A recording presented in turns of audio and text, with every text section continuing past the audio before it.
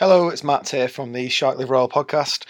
Just a quick note to say, if you've noticed that you're only getting podcasts every few weeks on the Game of Thrones with Shark Liver Oil feed, it's just because this feed has a limit every month, and every time we hit it in terms of number of downloads, we're not allowed to let anybody else download anymore.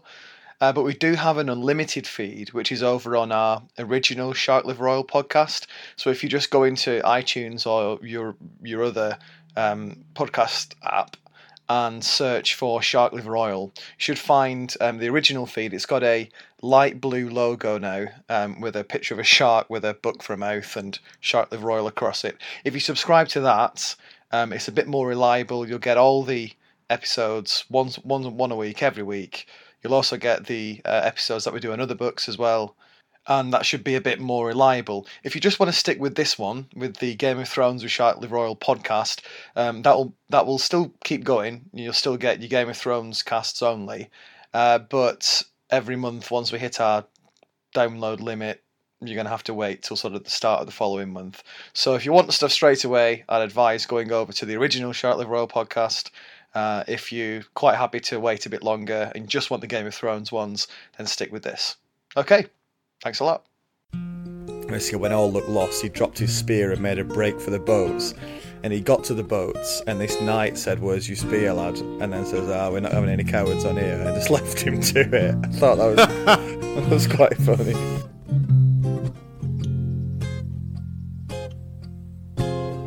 Some idiot fires off a crossbow and then gets eaten. Yeah, well, it's like that maniac, isn't it, back in the fighting pit who saw the Dragonland, horrendous in obsidian majesty, melting the very air at the edge of its face and claws, and went, "I can have that." Yeah. You can have what? Hello, and welcome to episode 13 of Shark Liver Oil's coverage of A Dance with Dragons. Episode 13, it's the number of the beast, Dave. Is it? Yeah, that's what fucking hell, I hope we don't get to 666 of these episodes, or we will have gone seriously awry. I'm Matt. I'm Dave, hello. Yes, and so, episode 13. This week, as we do each and every week, we're reading a bit of A Dance with Dragons.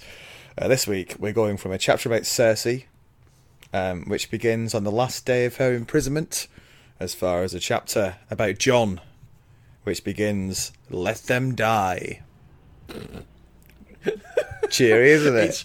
Yeah, George has clearly taken a shocking and avant-garde right-hand turn into happy-go-lucky territory.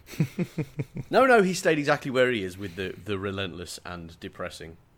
Well, there's going to be a couple of moments that may make you feel even more of those emotions during the next part. I do love those emotions, so... That's also quite exciting, though. But let's it is, I'm sorry, I'm ragging all over it. I'm actually really excited to be on this one because we're in the tractor beam of the end of the book now. So I trust that it's all action from here on out. Well, let's find out. We start with this chapter about Cersei, and it's starting in basically she's going to get out now. She's getting released from her holy prison, but she has to do a penance first, and this is the...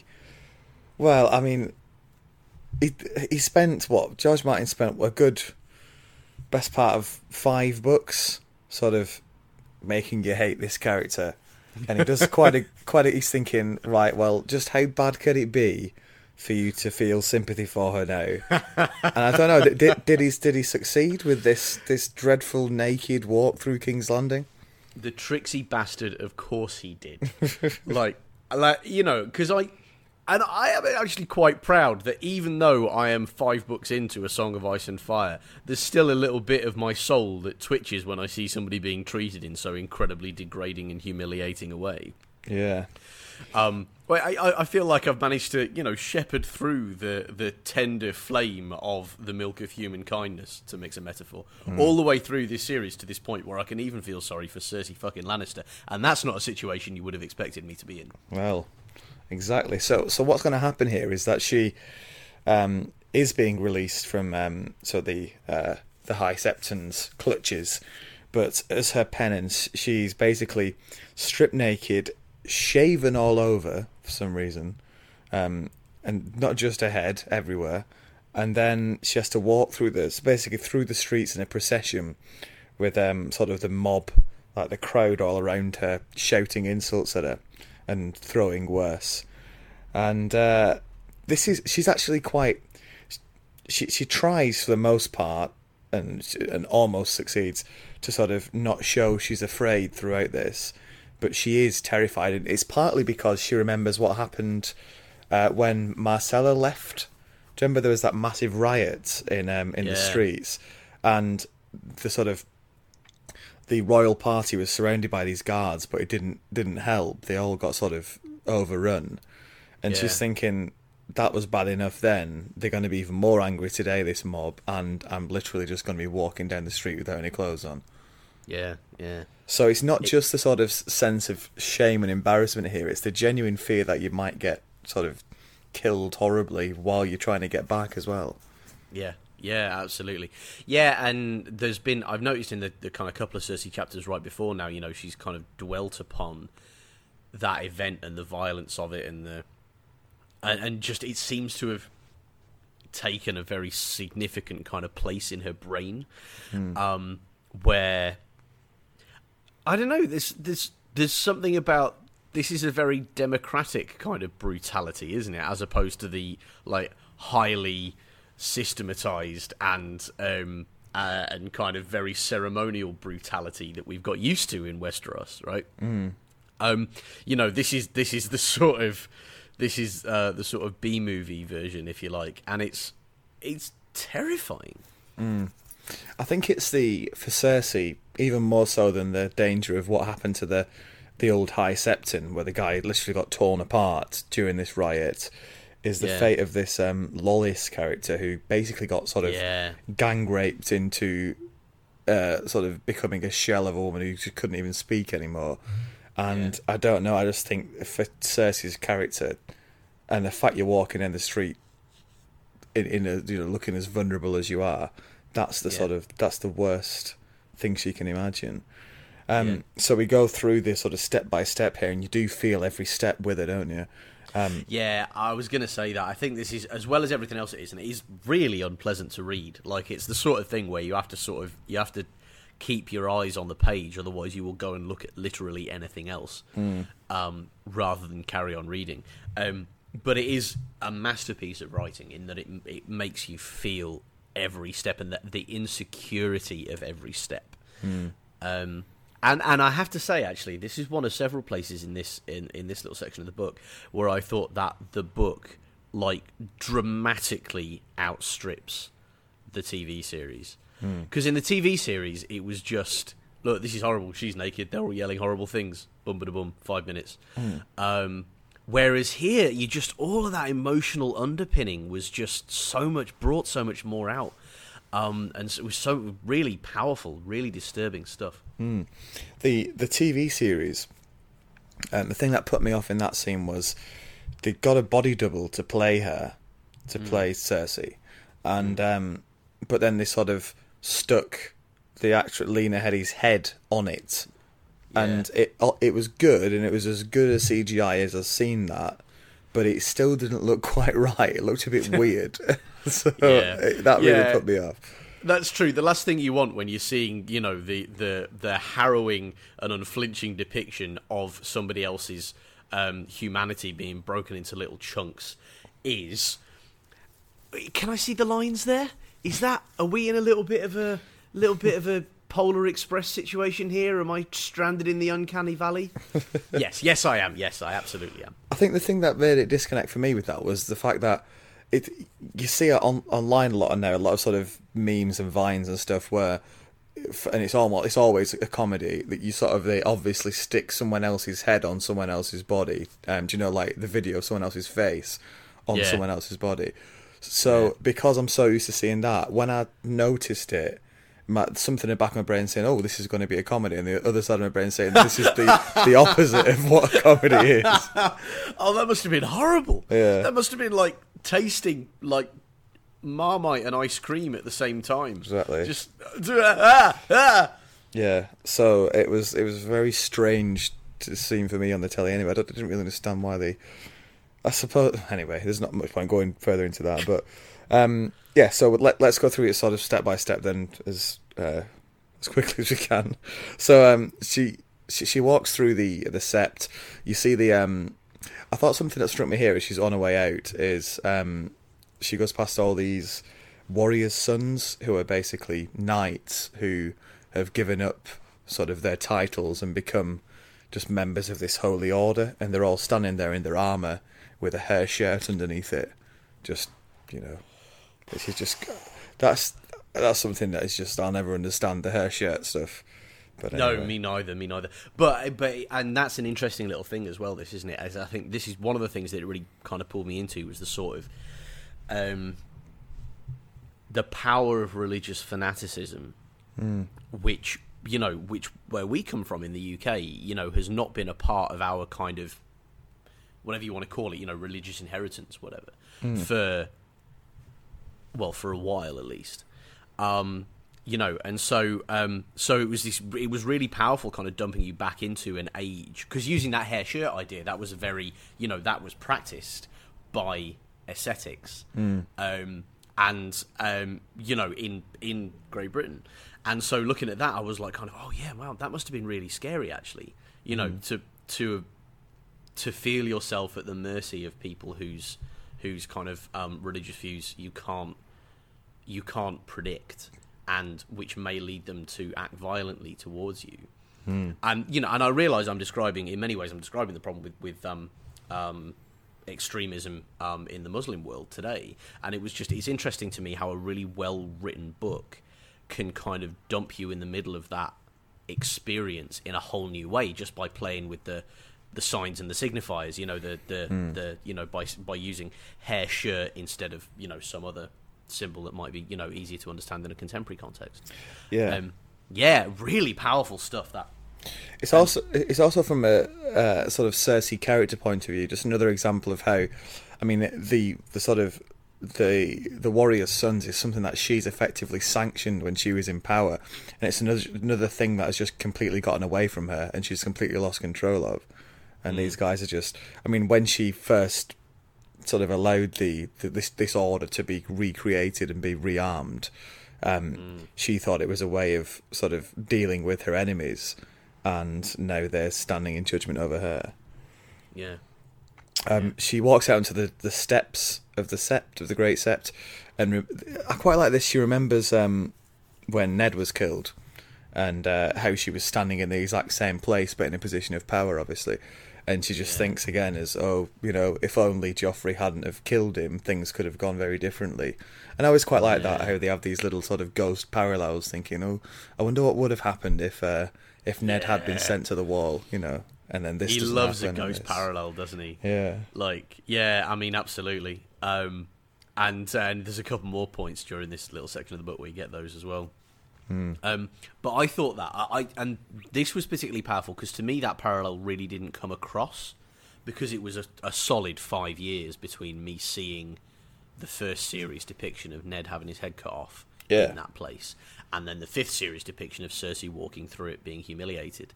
I just didn't get that resonance in the same way. It's all just this very chaotic city. Whereas in the book, it's like, oh yeah, shit, like all of that dramatic irony. I love all of that stuff, like that kind of the weight of it was just really profound. Yeah, really, really profound. Yeah, and there's this big statue of Baela the Blessed as well, which she walks past, which is always. It's almost a character in itself, that statue. Whenever you end up near the Great Sept, it's always mentioned, and that's an interesting. He's an interesting character, that guy, because he's seen as this sort of historical figure who everybody generally popularly, sort of in popular opinion in Westeros, believes him to be this great sort of example of a king. But everybody who thinks about him who knows anything seems to think about how in reality a lot of his piety was sort of created a lot of problems, and he was quite a strange bloke. And it's quite interesting how George Martin often seems to keep putting him forward as an example of the difference between sort of how you remembered historically and what you were actually like. Yeah, very much. and that kind of raises, doesn't it, this sort of vaguely horrifying possibility that reputations being as kind of capricious as they are, Cersei could be remembered as kind Queen Cersei in 50 years' time. You know what I mean? Like, it all depends what follows you, I think, is what your reputation becomes, isn't it? It's what's said about you in the 5 years after you leave that prevents, that prevents or causes your good reputation. And I do quite love that idea, because there is something to be said for sort of reimagining villains as heroes and heroes as villains, just because it's all, it's very easy to tell the wrong kind of story. Yeah. She makes her way down Visenya's hill, and this is where the mob are getting quite close, sort of closely pressed together now. I mean, to be fair to Cersei, she still manages for almost all of this, despite the circumstances, despite how frightened she is, and obviously how vulnerable she has to feel. She still does this with at least a sense of a sort of fuck you about her, and just straight back sort of determination about her, which is really quite brave, isn't it? Yeah, I mean, she was never going to do anything else, was she? Really? She definitely wasn't going to go out there. Oh Lord, I better learn my lesson here. If there's any character in the whole literary canon who was likely to get into fuck you mode at this point, it was Cersei. But the sort of the failure. Or not failure, that's very harsh. At the end of it, where she kind of cracks, and all of these insecurities and fears and stuff come bubbling back up. Oh, it's incredibly powerful. Yeah.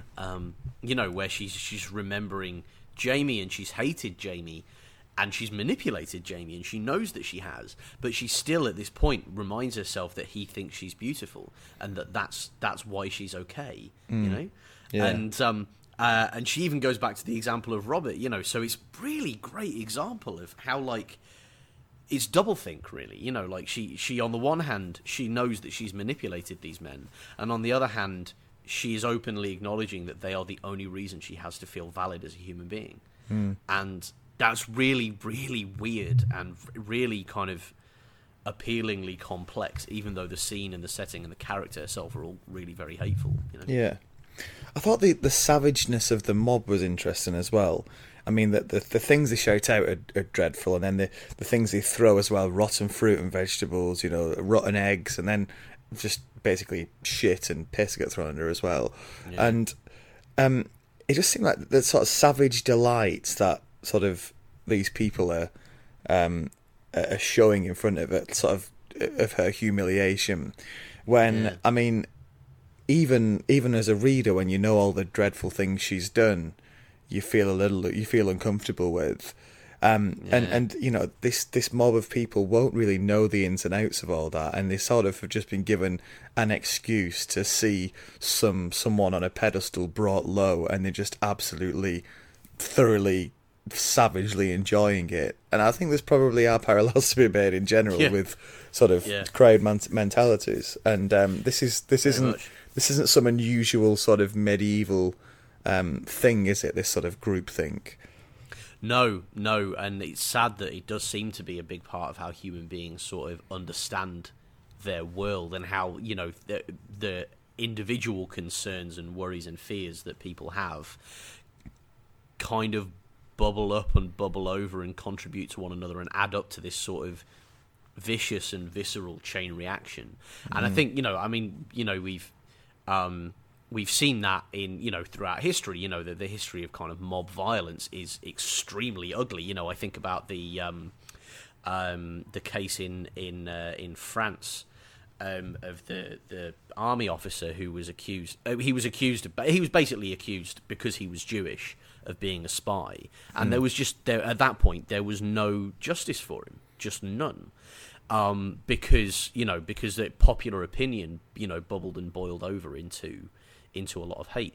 I think it's interesting that what we really have here is George spends a lot of time sketching the sort of perfidy and trustworthlessness or something of people who are in power. And and really sort of tearing down, or, you know, you think kings are admirable, well, look at what's going on behind closed doors. You know, you think your rescuer is going to be your rescuer, you know, look what he believes in private, and look who he's killed, and look why he's killed them, and all of that. But then in scenes like this, and in the riot scene earlier on, and in the you know, the scene with Lolis Stokeworth as well, like, it's kind of George saying, now, let's all remember here that this series isn't really a diatribe against power holders. No. It's even-handedly bleak and cynical about human nature at all levels of the socio-economic pyramid. So let's just remind ourselves that it doesn't matter how rich you are, you can still be a twat. Like that, which I think really is one of the fundamental philosophical messages of A Song of Ice and Fire, if there is one to be found. Yeah. Yeah, it's that old idea that a person who's great and people are dreadful is what sort of the point being made here. And I suppose that kind of thing reinforces that negative opinion that those people who do hold power have over everyone else. You know, that everybody else, all the sort of non-people in power are just this bunch of almost animals who you need to keep under control, or else they'll just tear you apart. As though the rich have acted in any kind of admirable way. But it's a great example, isn't it, of how it's easy to have sympathy for the people you recognise and have no sympathy at all for people who you think of as being other to you. Yeah. You know, so, you know, which happens all the time, and it's definitely a part of how elites perpetuate themselves, because they look at the great unwashed, so to speak, and go, whoa, yeah, that's frightening, don't like that at all. But they look at, you know, their incestuous cousin, and they're just like, oh, well, that's not really the sort of thing we should be doing. No. Anyway, moving on. You know, against one distant and abstract threat, they will call in the fucking Marines, and against the other one, they'll pass the salt without frowning. You know, it's just... Yeah, and you can sort of extend that to any sort of difference. So you could look at the same can be said for different races or nationalities, depending on sort of people's worldviews. But so and this mob gets more and more unruly, and I thought the thing that struck me was when she sort of, this guard comes up to her and says, look, you're going to have to move more quickly because they're getting out of hand, and she says, you know, I'm not afraid, and he says, you should be. And he's wearing plate armour at that point. Exactly, yeah. But yeah, that was the moment where I got real chill, because if even the guards are getting frightened, it's very, very dangerous. And this this woman's walking in the street with any clothes on here as well. Yeah, and and it's very clear about, this is not a paved road. This isn't tarmac. It's slicked with shit, and it's covered in broken glass and pottery, and it's. If you get to the end of it without blood poisoning, you're lucky. Never mind, having your head taken off your shoulders by an unruly mob. Yeah, because that's what made me wince as well, almost more than anything else. The fact that her feet are getting cut open as well as she's trying to walk. And as you say, eventually, as she gets to sort of the final hill climb to get to the Red Keep, she breaks down and starts to cry, and then she tries to run, then she falls and ends up crawling. And finally makes it back, but she does make it back. That's the key thing, and you could almost feel the relief with her when she finally makes it to the safety of the gates, and she's picked up by this massive knight who's just appeared, called Robert Strong, and it's obviously some kind of sort of semi-zombie Sir Gregor Clegane that Qyburn's brought back. Count 'em, Matt. Count them! This is the 5th different type of zombie in this fucking story universe. It's Jeez. I tell you what, you could sort of smell the burning rubber of the handbrake turn here when you go from like builds, and then there's this big zombie guy. And then there's a zombie. He has taken a vow of silence. Has he? Has he? Do you mean you're going to leave that reveal for the next series? I did like this, actually. This is one place where the TV series at least had the wit to realise that if they just brought in this big silent character at this point, it would make no sense whatsoever. So they put in a couple of scenes earlier on with sort of Qyburn dicking around with his central nervous system and sticking an axe into his frontal lobe and jiggling it about a bit to see if he can get his arms to move again. But do you know, is my outrage justified here? Do you think? Is this another type of zombie from a man who clearly really wanted to write a zombie story and decided to go into high fantasy at the last minute, or is this some sort of? Is he giving him some sort of modified strain of the Stone Man disease, or am I being harsh? I don't know. We see. I'll give him a pass because I quite like it. I quite like both. I quite like Kai. I quite like sort of the medieval setting, and I also quite like zombies.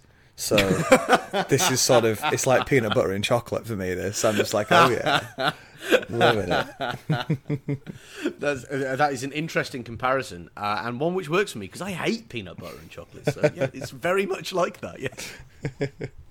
Yeah. But yeah, so Qyburn says, yeah, Robert Strong has taken a vow of silence. He won't speak until all your enemies are dead. And Cersei, sort of, even in her dishevelled, weakened state, is like, oh yes. Yeah, she pretty much drums her fingers together. Her bloody shit-covered fingertips from where she's been crawling through the streets being humiliated. She hasn't even had a single second of self-doubt in this. She's experienced the power of being hated, which, you know, I think you know, the experience of hatred was one that she should already have had by now.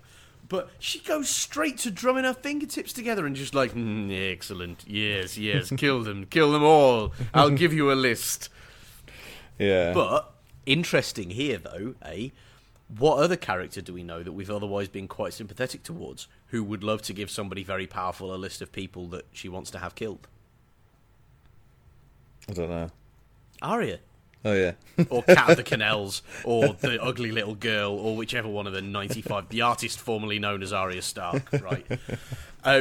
But isn't that interesting? Like that sort of parallel between like how a character becomes like this, you know, and you're sort of invited to hate Cersei because she's been devious and manipulative and scheming from moment one. But you know, presumably at one point she didn't exist at all, and she grew into this personality. So, you know, how did that come to be? Yeah, it's an interesting parallel to draw that, and we'll see if that continues as the books go on. Yeah. That is where we leave Cersei, and we go on to Tyrion.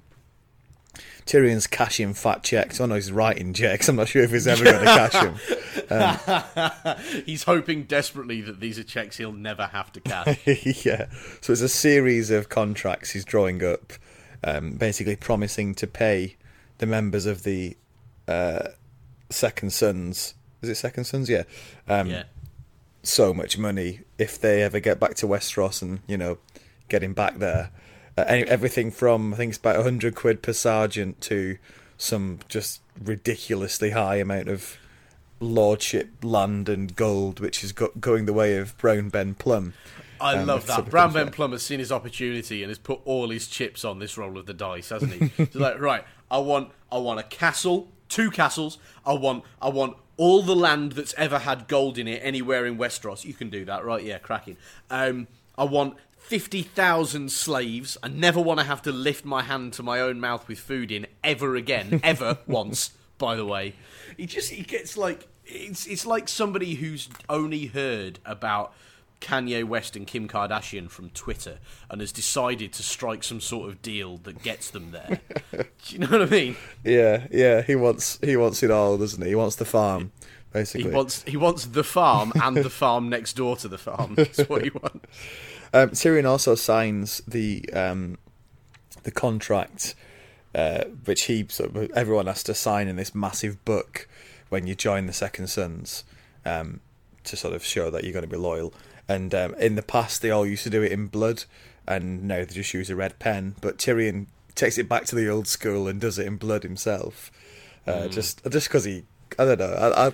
I like that because it's very Tyrion, sort of. It is, isn't it? He loves a bit of theatre. Like, he's like, the last thing he's going to do is give you the impression that he's signing this under duress. Yeah. You know, he's going to be like, what? You want to shag me with my pants still around my ankles? Right, fine. Great. Yeah. Fantastic. Yeah. I'm going to prick my thumb and make it happen in blood. You know what I mean? Like, he's just like, I see your horrifying humiliation, and I raise you on my own terms. And that's all he's ever been doing his whole life, isn't it? He's choosing a humiliation he gets to control. Yeah. And he's getting...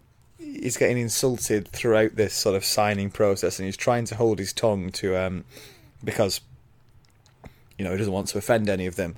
And then finally he sort of, I think he asks for some armour, and this guy says, "Oh yeah, do you want a pig to ride as well?" And he just goes, "Oh, I didn't know your wife was in the camp."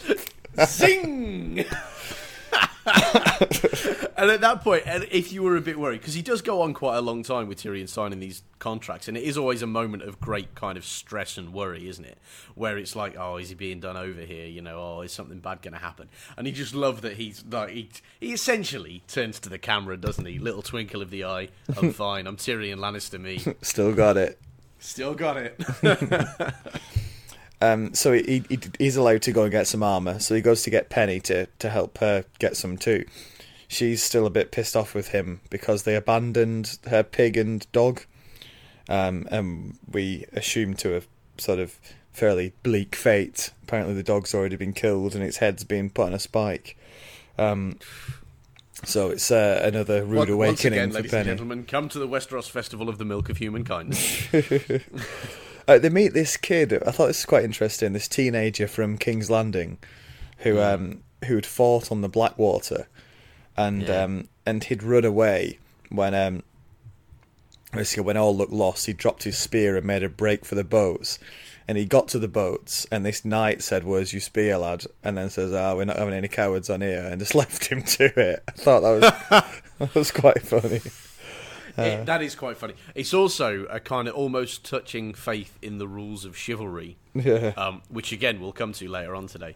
But in the sort of, I mean, all right, fair enough, you believe in this code of things and he's broken that code of things, but it's hard for me to argue that running away from a battle like the Battle of the Blackwater is the wrong thing to do in a place like Westeros, when win or lose in 5 minutes' time if the wrong person shags the wrong person or marries the wrong person or pisses off the wrong god or whoever it is. Yeah. Everything's turned on its head and you're fucked anyway. It doesn't seem to me that anybody actually gets any benefit from having fought in any of these wars who isn't already a lord, Yeah, I find it just quite striking how, in that situation, someone could do that. Like, it just means absolutely nothing to that knight whether or not that guy gets on the boat. But he just thinks, I'm just going to be a dick about it, and says to stay where he is. Again, the milk of human kindness, not so much flowing in Westeros at any point. So they end up climbing about through this massive pile of junk armour. Which I thought was quite interesting. It's like a scrap metal heap, basically. And they're trying to find like things to wear. And Tyrion at least knows what he's doing and is looking for stuff that is vaguely appropriate. And Penny's just sort of falling around, picking things up that are entirely... I think at one point she picks up a stirrup and says, "Oh, I found a crossbow." He's like, "No, you've not. Put it down." There's something... Oh, this scene with her just seems to be like, because the last chapter was so kind of relentlessly bleak. This is actually really like knockabout, almost like 1970s cheesy sitcom odd couple stuff. Yeah, do you know what I mean? Like, right, I am Tyrion Lannister, and I am cracking wise and making bets that I might never be able to pay out on, and I am signing in my own blood, for I am a protagonist. And then she comes up next to him, and she's like, "Hello, what are you doing here?" I'm here for the comic relief. I'm here to deliver the comic relief. Anyway, look, give me my pig back. Fall on my arse. Is that a stirrup or a crossbow? My. And it's great sort of watching Tyrion have to deal with the sort of bathos of this. Yeah. When he's just finished signing documents that will enable him to reconquer his father's lands, Yeah. Ser Jorah's also just hulking in the corner. And he, apparently now, he's got himself some sort of usable armour from this pile himself. And Tyrion considers that he looks even uglier than he did before, because he's now got this massive brand, like demon's mask brand on his face, which the slave has put on him to show that he's a troublesome slave. And he'll always have that now. But he may look ugly, but at least he looks dangerous again, rather than sort of this like abused animal which he looked like before. Which is quite interesting. And then Sa Jorah's saying, I think, just before I go on to this, something Tyrion thinks about, and I thought this was a bit weird. He thinks, using Sa Jorah as an example and thinking about the other sort of his experience of slavery now, he decides that slavery is always a choice, and that you can always choose between slavery and death. So if you're a slave, on some level, you've decided that this is better than the alternative, which was this is something. This could be half an hour to talk about in itself, but it's an interesting philosophical idea, that, isn't it? Yes, yeah, absolutely. I agree, and like you say, like I'm holding myself back from digging into it because I think it's 20 minutes. It's too tempting, and somebody's got to edit this fucker.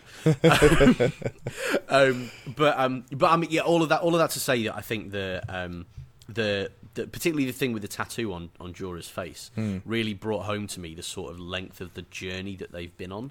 And how things are really changing irrevocably. Because in my head, Jorah's still Ian Glenn, who's, he is a sexy motherfucker, let's be clear. He has got some game, right?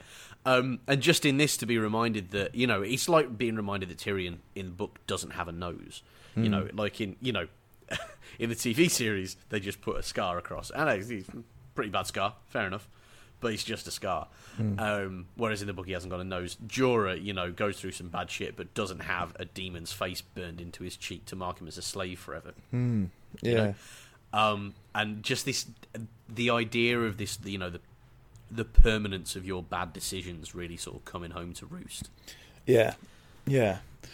Part of Tyrion's plan is to get the Second Sons to switch sides again here, because Ser Jorah says, look, we're massively outnumbered here.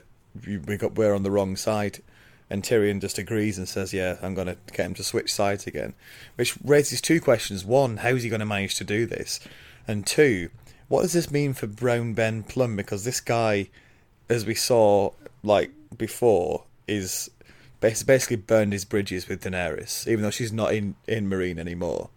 You just feel if the Second Sons do switch sides again, I'm not sure it's going to work out well for him.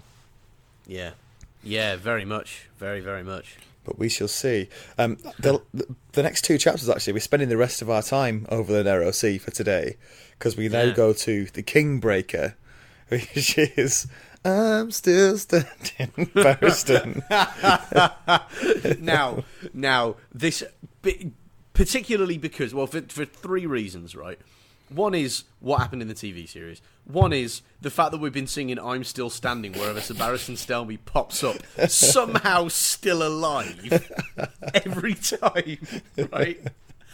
But also because there was a lot of shit that went down in this chapter where I was like, oh, that's the sort of thing that happens just before somebody gets killed. Yeah, that's the definitely. Sort of thing that happens yeah, before somebody gets killed.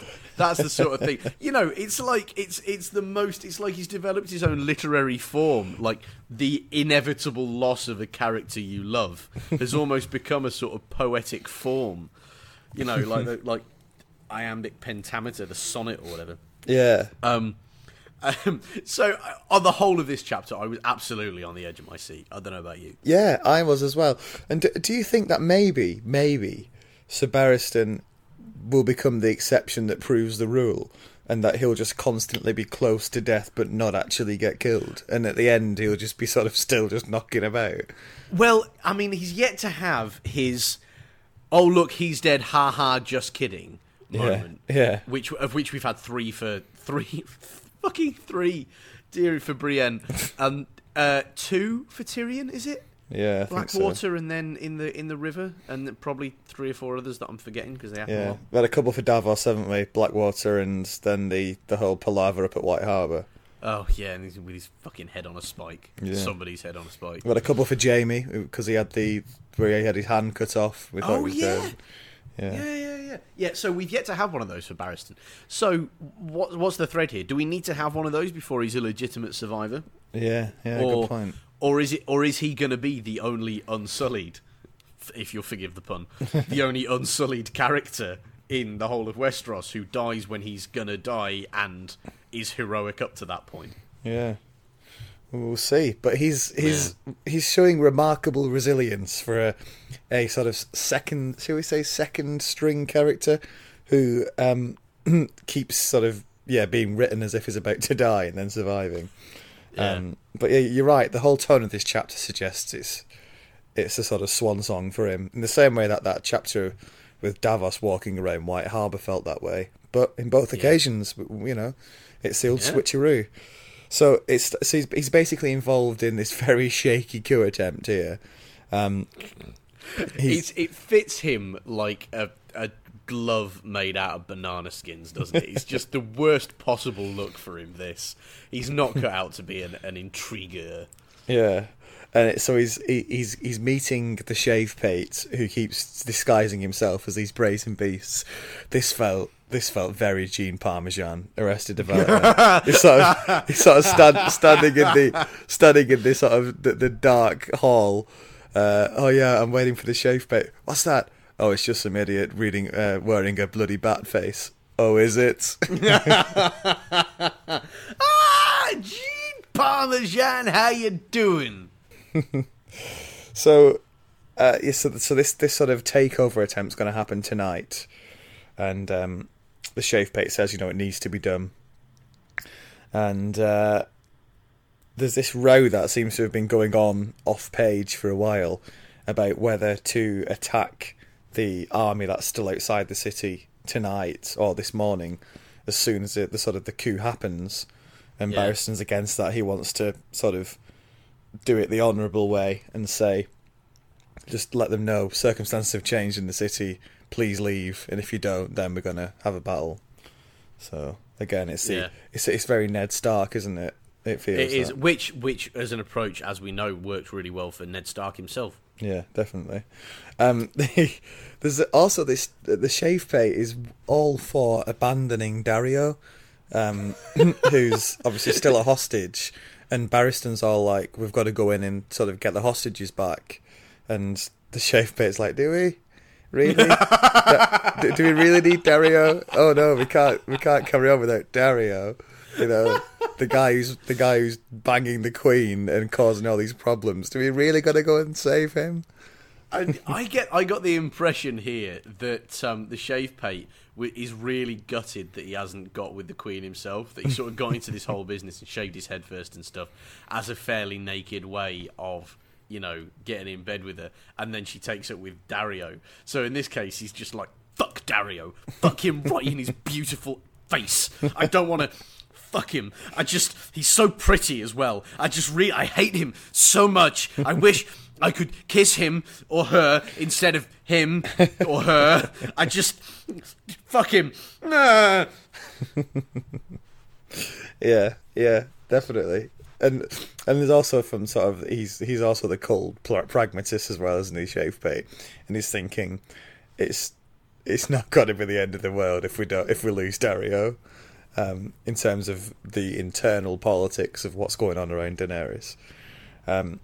So Barristan is on board with the coup attempt in general, which is a big stretch for him, but there are a few things like that army and like this sort of business around the hostages, whether or not to kill some of the kids that have been sent as hostages to them. He's not up for that either. So he's imposing a few conditions of his own to make himself feel a bit better about this, I think.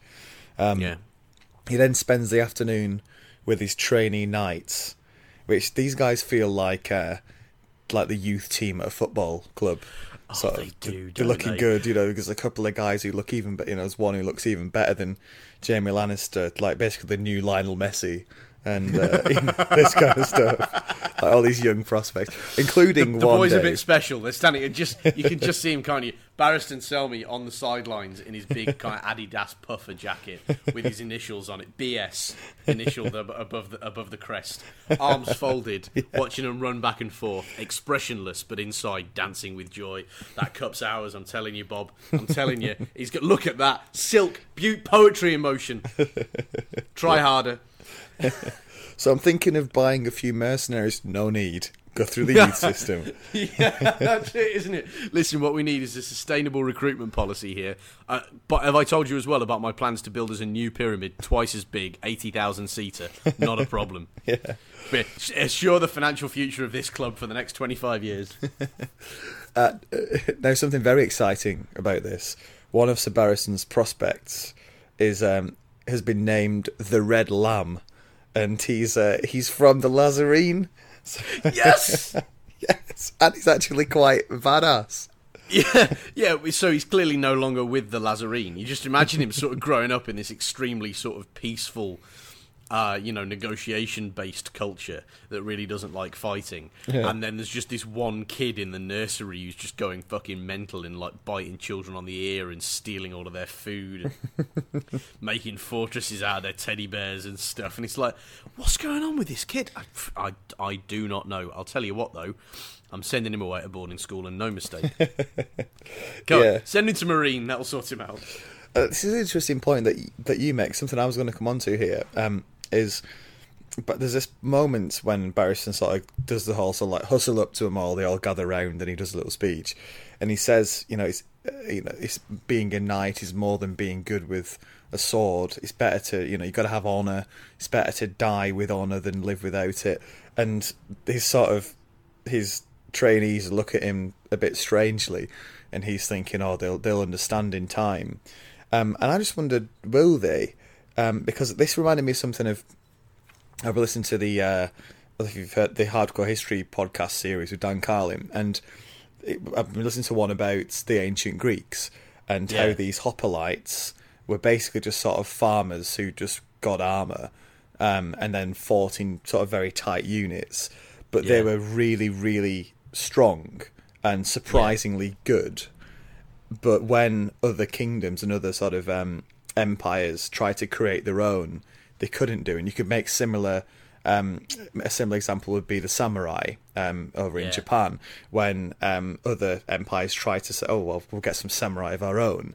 It never really works, because the sort of whole culture and way of life around in those areas, and something else about how those sort of types of fighting units come together, make them special, and you can't really replicate it outside of those conditions. And it just makes me think, I wonder whether these knights are actually going to be very successful being created from scratch, as opposed to organically growing in Westeros. Yeah. Although, then again, we've seen there's more than enough bad knights in Westeros, aren't there? I mean, Selmy's almost the sort of one of the last of a good breed, which makes it even more ironic that he actually says in this, doesn't he? I probably shouldn't knight them, because if you get knighted by a soiled knight, you're a soiled knight yourself, sort of thing. And whereas actually, if you want soiled knights, I think I could, in the course of this book, we must literally have encountered hundreds of them. Whereas Selmy's, this kind of the stand-up, Arthurian legend type. Yeah. Through and through. So it's a bit sad that, really, that he feels that way. But I mean, I don't know. I'm quite interested in, because I think who you're trained by makes a lot of difference. And I think it's also about your social environment, isn't it? Sort of like how you've been brought up to think in the 10 years immediately before the war started, when you were 20. I think that's what makes all the difference, is that period immediately beforehand, where all of your soldiers sort of come of age and acquire, their norms of battle and combat and honour and chivalry and all of that. Yeah. Yeah. Yeah. Well, so the toss-up is, you're right. He's not going to knight these guys because he's worried about his damaged reputation's impact on them if he gets caught tonight. We also find out a skeleton in Sir Barristan's closet with this the fact that he had a bastard child with this woman that he sort of fell in love with at the one of the tournaments that they held. Just a strange little bit of extra shading about him, so he's not, in terms of his worldview, he's still not whiter than white himself. Yeah, very much. Well, and I mean that's what brings so much more weight to the character, isn't it? That he does know what it is to fall foul of his own. He's not pious. He's not self-righteous. He's pious, and there's a difference. Self-righteousness is a function of I'm better than everybody else. Piety is a function of wanting to do what's best because you know what's worst. I mean, in his head, obviously, this is what's worse. But I quite liked that. Well, that flashback actually was another reason why I thought he's not long for this world. Because whenever people start talking about past glories, you're just looking at how long you've got left in the chapter, and you're like, Yeah. you're done for, son, aren't you? Really, Yeah. that's not going to happen. Last minute character development. It's like the Yeah, one day. exactly. Just to make you care, having held back all of this information and been relentlessly plot focused in chapters where people stay alive. Yeah. When he's going to kill off a POV character, you suddenly get 3 full pages of flashback and colour and sentiment and the better man I could have been. And Yeah. all you're thinking 5 books into this series is, and then the axe fell from the left. Yeah. And then the axe fell from the right. And then it turned out the locusts were poisoned. Do you know, it's just one of those things, you know? It's the one day from retirement shorthand, isn't it? It is! That's exactly what it is! It's I'm too old for this shit. Writ into a high fantasy setting. Deary me. Yeah. Do you remember the one with the Ironborn earlier on in this book where they're all leaving Moat Cailin? And this guy starts talking about his wife and kids, and you thought it was finished. You're like, you might as well have a red shirt on, mate. Deary me. Yeah. I liked. I actually, there was another reason why I liked this Harrenhal bit, was because it actually tells us something that we didn't know before about. So there was a whole sequence a while back, wasn't there, where it was just sort of somebody reading a history or somebody having a remarkably vivid dream, or was it? Actually, this is interesting. It was when Arya was the ghost of Harrenhal, wasn't it? And she had a dream where she remembered this sort of event that actually happened. You know, this grand tourney that, you know, somebody called for somebody and there was some big fight and it was big old knees up. And at the time we were like, oh, that's a weirdly specific dream. And and I wonder why that's happened. You know, I wonder why he's taken time out to sort of put that in there. But now it's really interesting for 2 reasons. First of all, here, because we find out what it was. We actually find out that's where the war started, really. Yeah. You know, this was the equivalent of Joffrey sending somebody to try and kill Bran, and, you know, that whole kind of sequence of events that ends up with going to war. Or, if you want a bit later, Catelyn arresting Tyrion in that inn. Yeah. You know, and this is this Flashpoint event, and we never really knew how Robert's Rebellion got started. But so, you know, we get a lot more detail about that here. But, and I've only just thought of this, but how cool is this?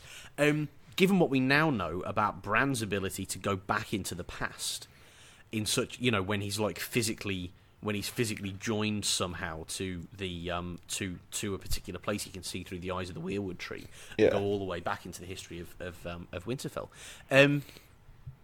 Is it possible Arya was doing that sort of rogue, like freelance, like with none of this training and none of this kind of weirwood chair stuff?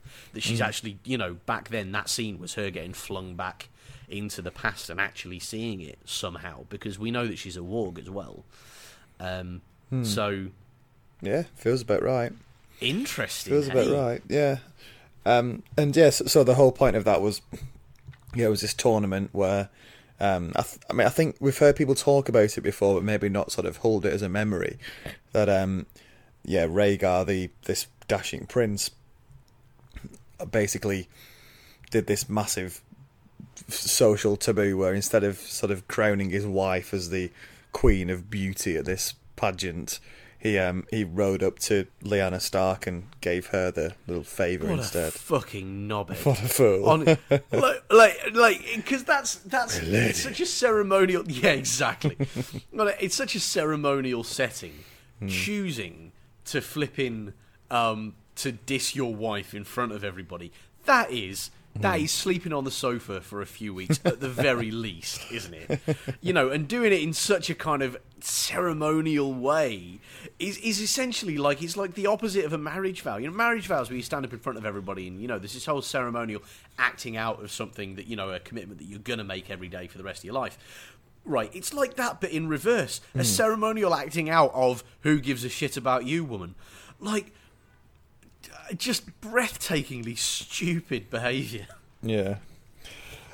So the night comes. Barristan gets his armour on, gets ready for action, and everything goes to plan to get him into the chamber. Sort of the brazen beasts seem to be on side. A lot of them are wearing these locust masks now, as a reference to sort of the betrayal of Daenerys. He gets into the sort of bedchamber of Hizdahr, And when he confronts his dad and asks him, "Are you the sort of son of the harpy guy?" His dad denies it, and he says, "Oh, I didn't poison the locusts." And he says it in such a way that leaves the door open for that to be. It could be true. I mean, I don't know what you think here, but we're supposed to, I think, in the same way that Barristan isn't entirely sure, not be sure here. Do you think he's dirty, or do you think he could possibly be equally sort of just this fumbling along, it wasn't me gov kind of character? I actually thought entirely the opposite. I thought this was the shiftiest behaviour that ever shifted across the face of somebody who was shiftily shifting his shifty way to shift towards the shift. Like, this is just... It was just, like, absolutely and completely crazy. Like, so he starts off, and I love the way Barristan goes into this. He just starts to ask a question. Are you the harpy? And then it goes straight to the sort of mafia don who can't believe he's been challenged. Yeah. Like, how can you ask me that? What? Why? How very dare you? The locusts? That was the Dornishmen, Quentin, the so-called prince. Ask Resnack if you doubt me. You know, he's the least convincing protestation of innocence I believe I've ever seen in my entire life.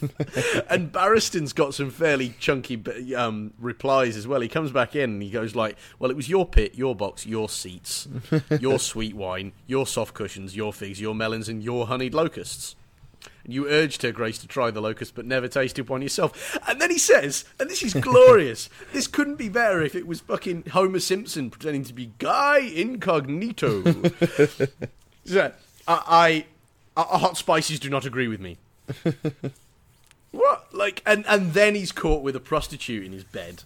And he's like, kings have needs. I've got needs. Shut up. Yeah, I just want to sit and think my thoughts, and also sleep with somebody who I'm not married to.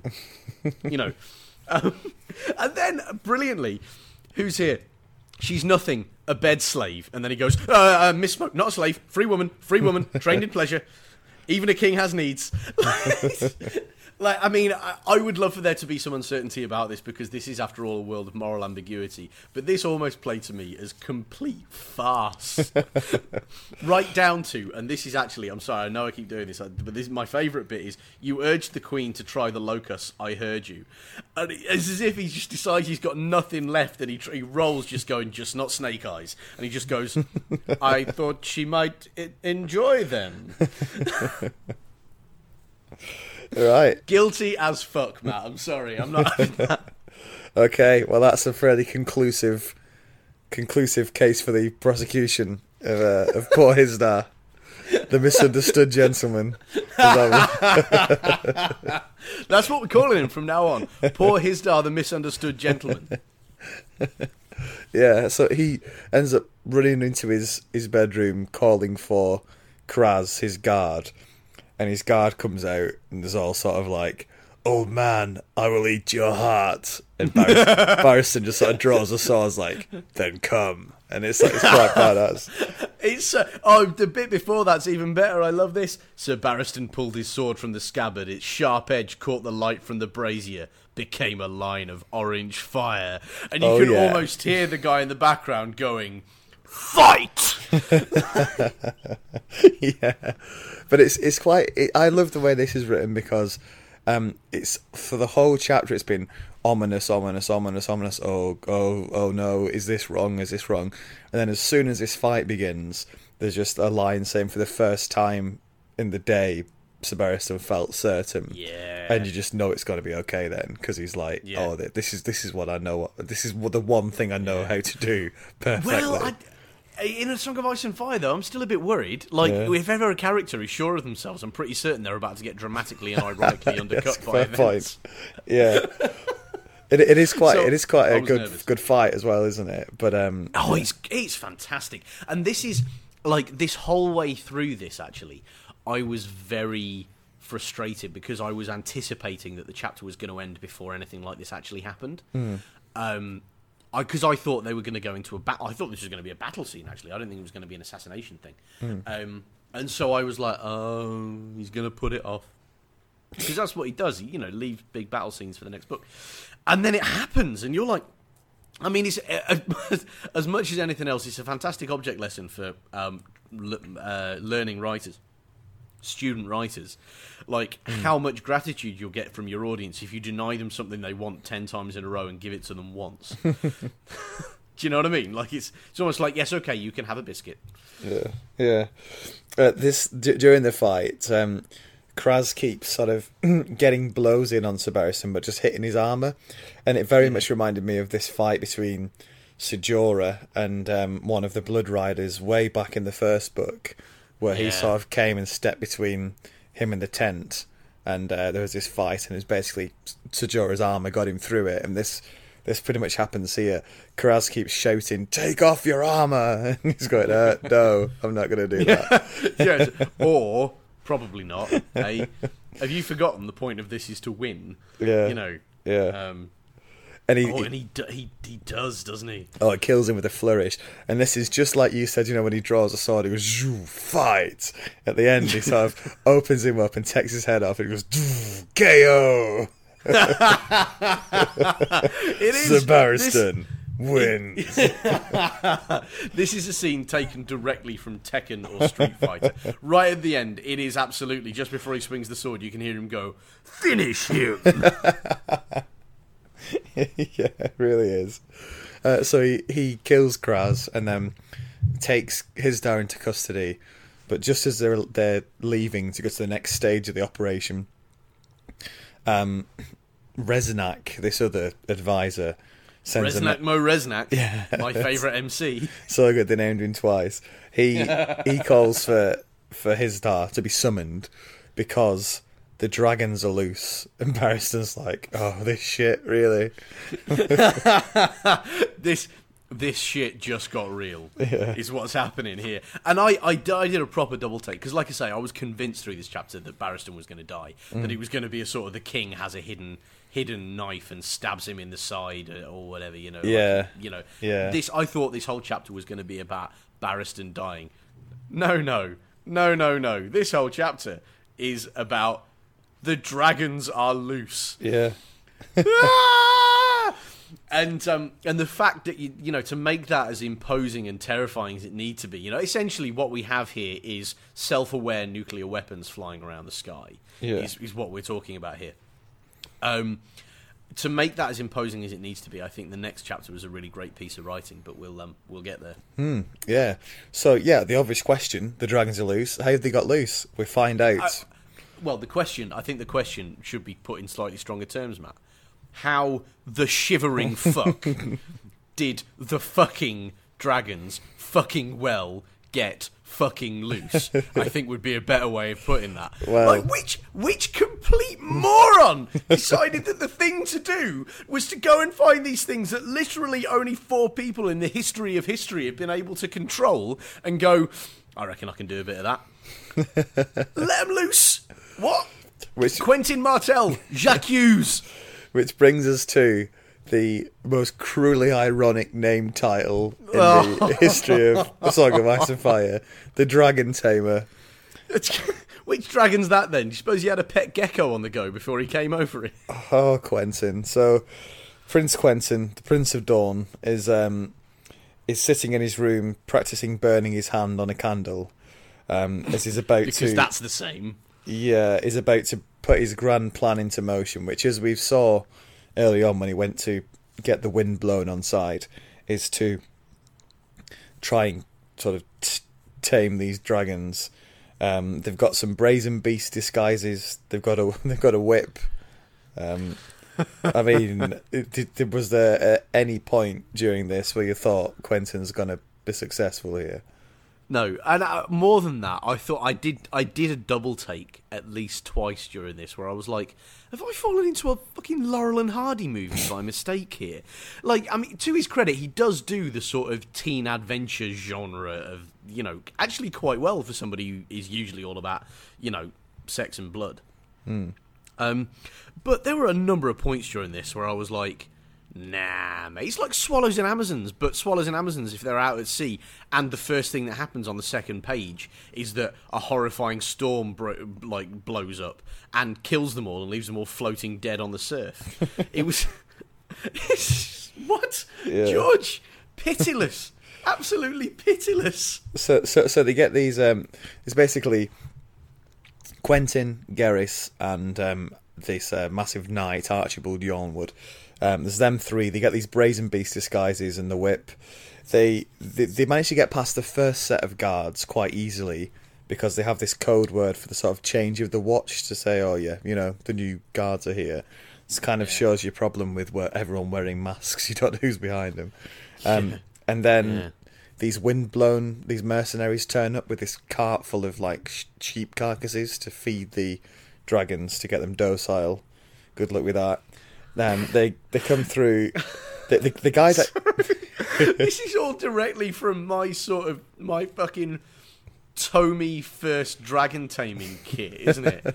It's like those things. Do you ever see those like where you could buy? They were like battery operated like woodwork shops, is what they were supposed to be, with a little like you could only cut balsa wood with them. But there was like a little sort of bandsaw on it and stuff, and a little sanding wheel and stuff like that. And it's like that. And it's like somebody's got one of those for Christmas and then, with no further ado, decided to make fucking HMS Victory out of it or something. What? What? Why? Why? For what reason? To what end? The guards actually guarding the entrance to the dragon pit, they are the sort of inside men, brazen beasts who are part of this coup attempt. So when sort of Quentin tries to get past by using the dog password, as he did on the main door, he can't. They realise something's wrong, and it ends in this bloody fight. Very quick, violent fight, which Quentin just sort of stands there shocked and nearly gets himself killed when this sort of guy with a spear just misses him when Garrus saves his life. And suddenly 4 guys are dead around him. And he's left wondering, what the hell am I doing? But he can only sort of press on. I quite like that, how there's this... It's sort of... Everything's on a knife edge, and then something goes wrong. There's a brief, desperate, violent struggle. 4 people are dead, and he's just standing there thinking, shit, I mean, what are we doing here? But God, okay, on we go. It really is, isn't it? That horrifying moment where it cuts in and it's like, what the fuck are we doing here? Like, there's just no... There's like it all, the horrifying, crushing reality of adulthood, as if it hadn't been brought home strongly enough when he asked the Queen out and she basically laughed at him. He's, a second roll of the dice was not your best move here, Quentin. Yeah, and this really is the point where the runaway cart is well away now. He can't stop it now. If he was to sort of stop here and say, guys, look, I'm not up for this anymore. This isn't going to work. Uncool, man. What are they going to do? As if like these windblown guys are going to be like, that's cool. All right. Well, let's just get out of here. So he's got to press on. He goes in. They enter this dragon pit, and this is I thought this was well written. I thought it was a great sort of set piece moment. So they go in, sort of throw a sheep at Viserion, who starts chowing down. Rhaegon is the green one. They throw the sheep to him. He sort of Quentin looks around trying to work out where the other dragon is.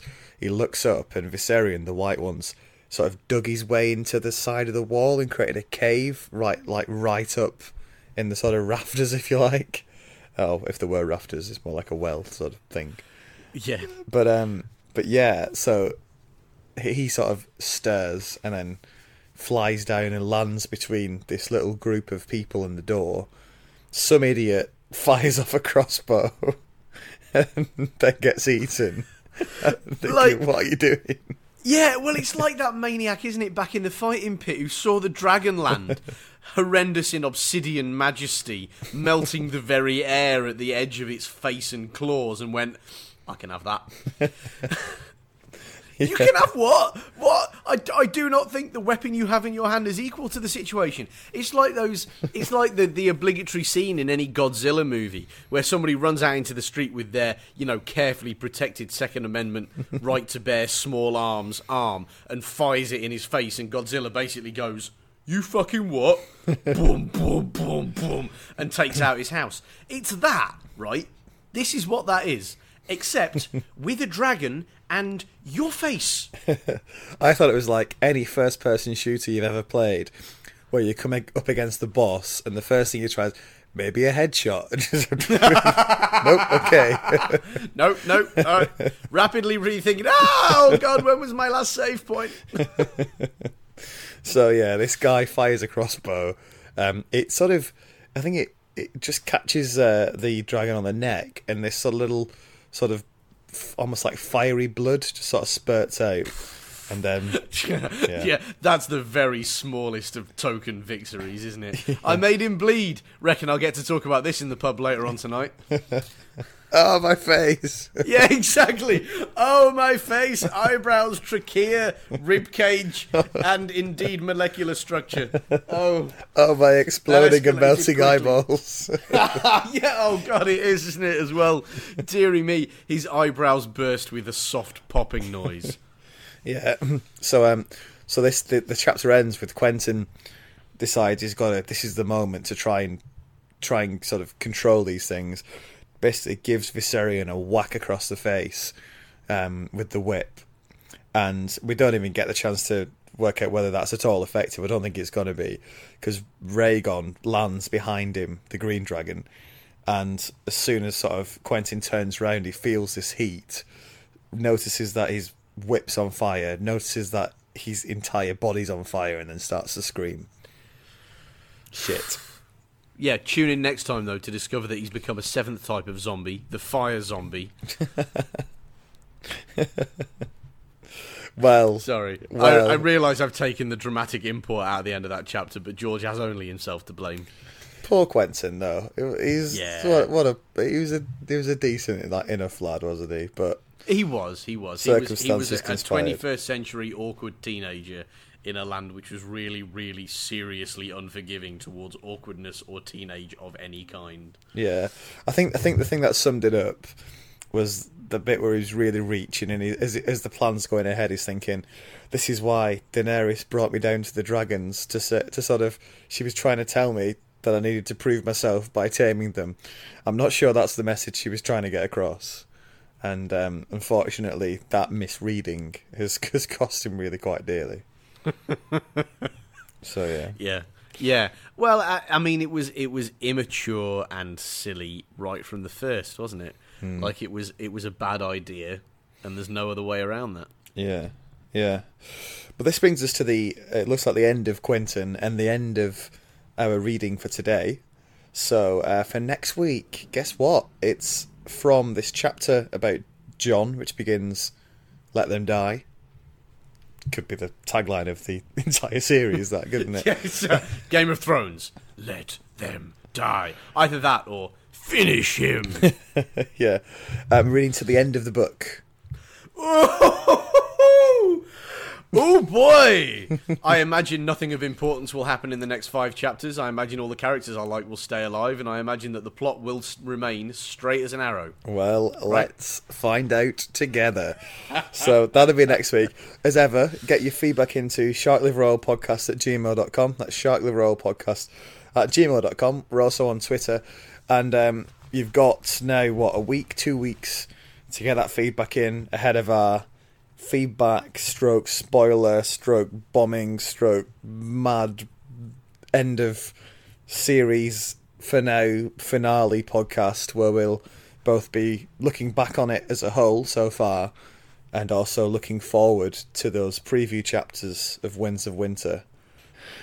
So that's us done for this week, and until next time, Dave, enjoy. I will. I know.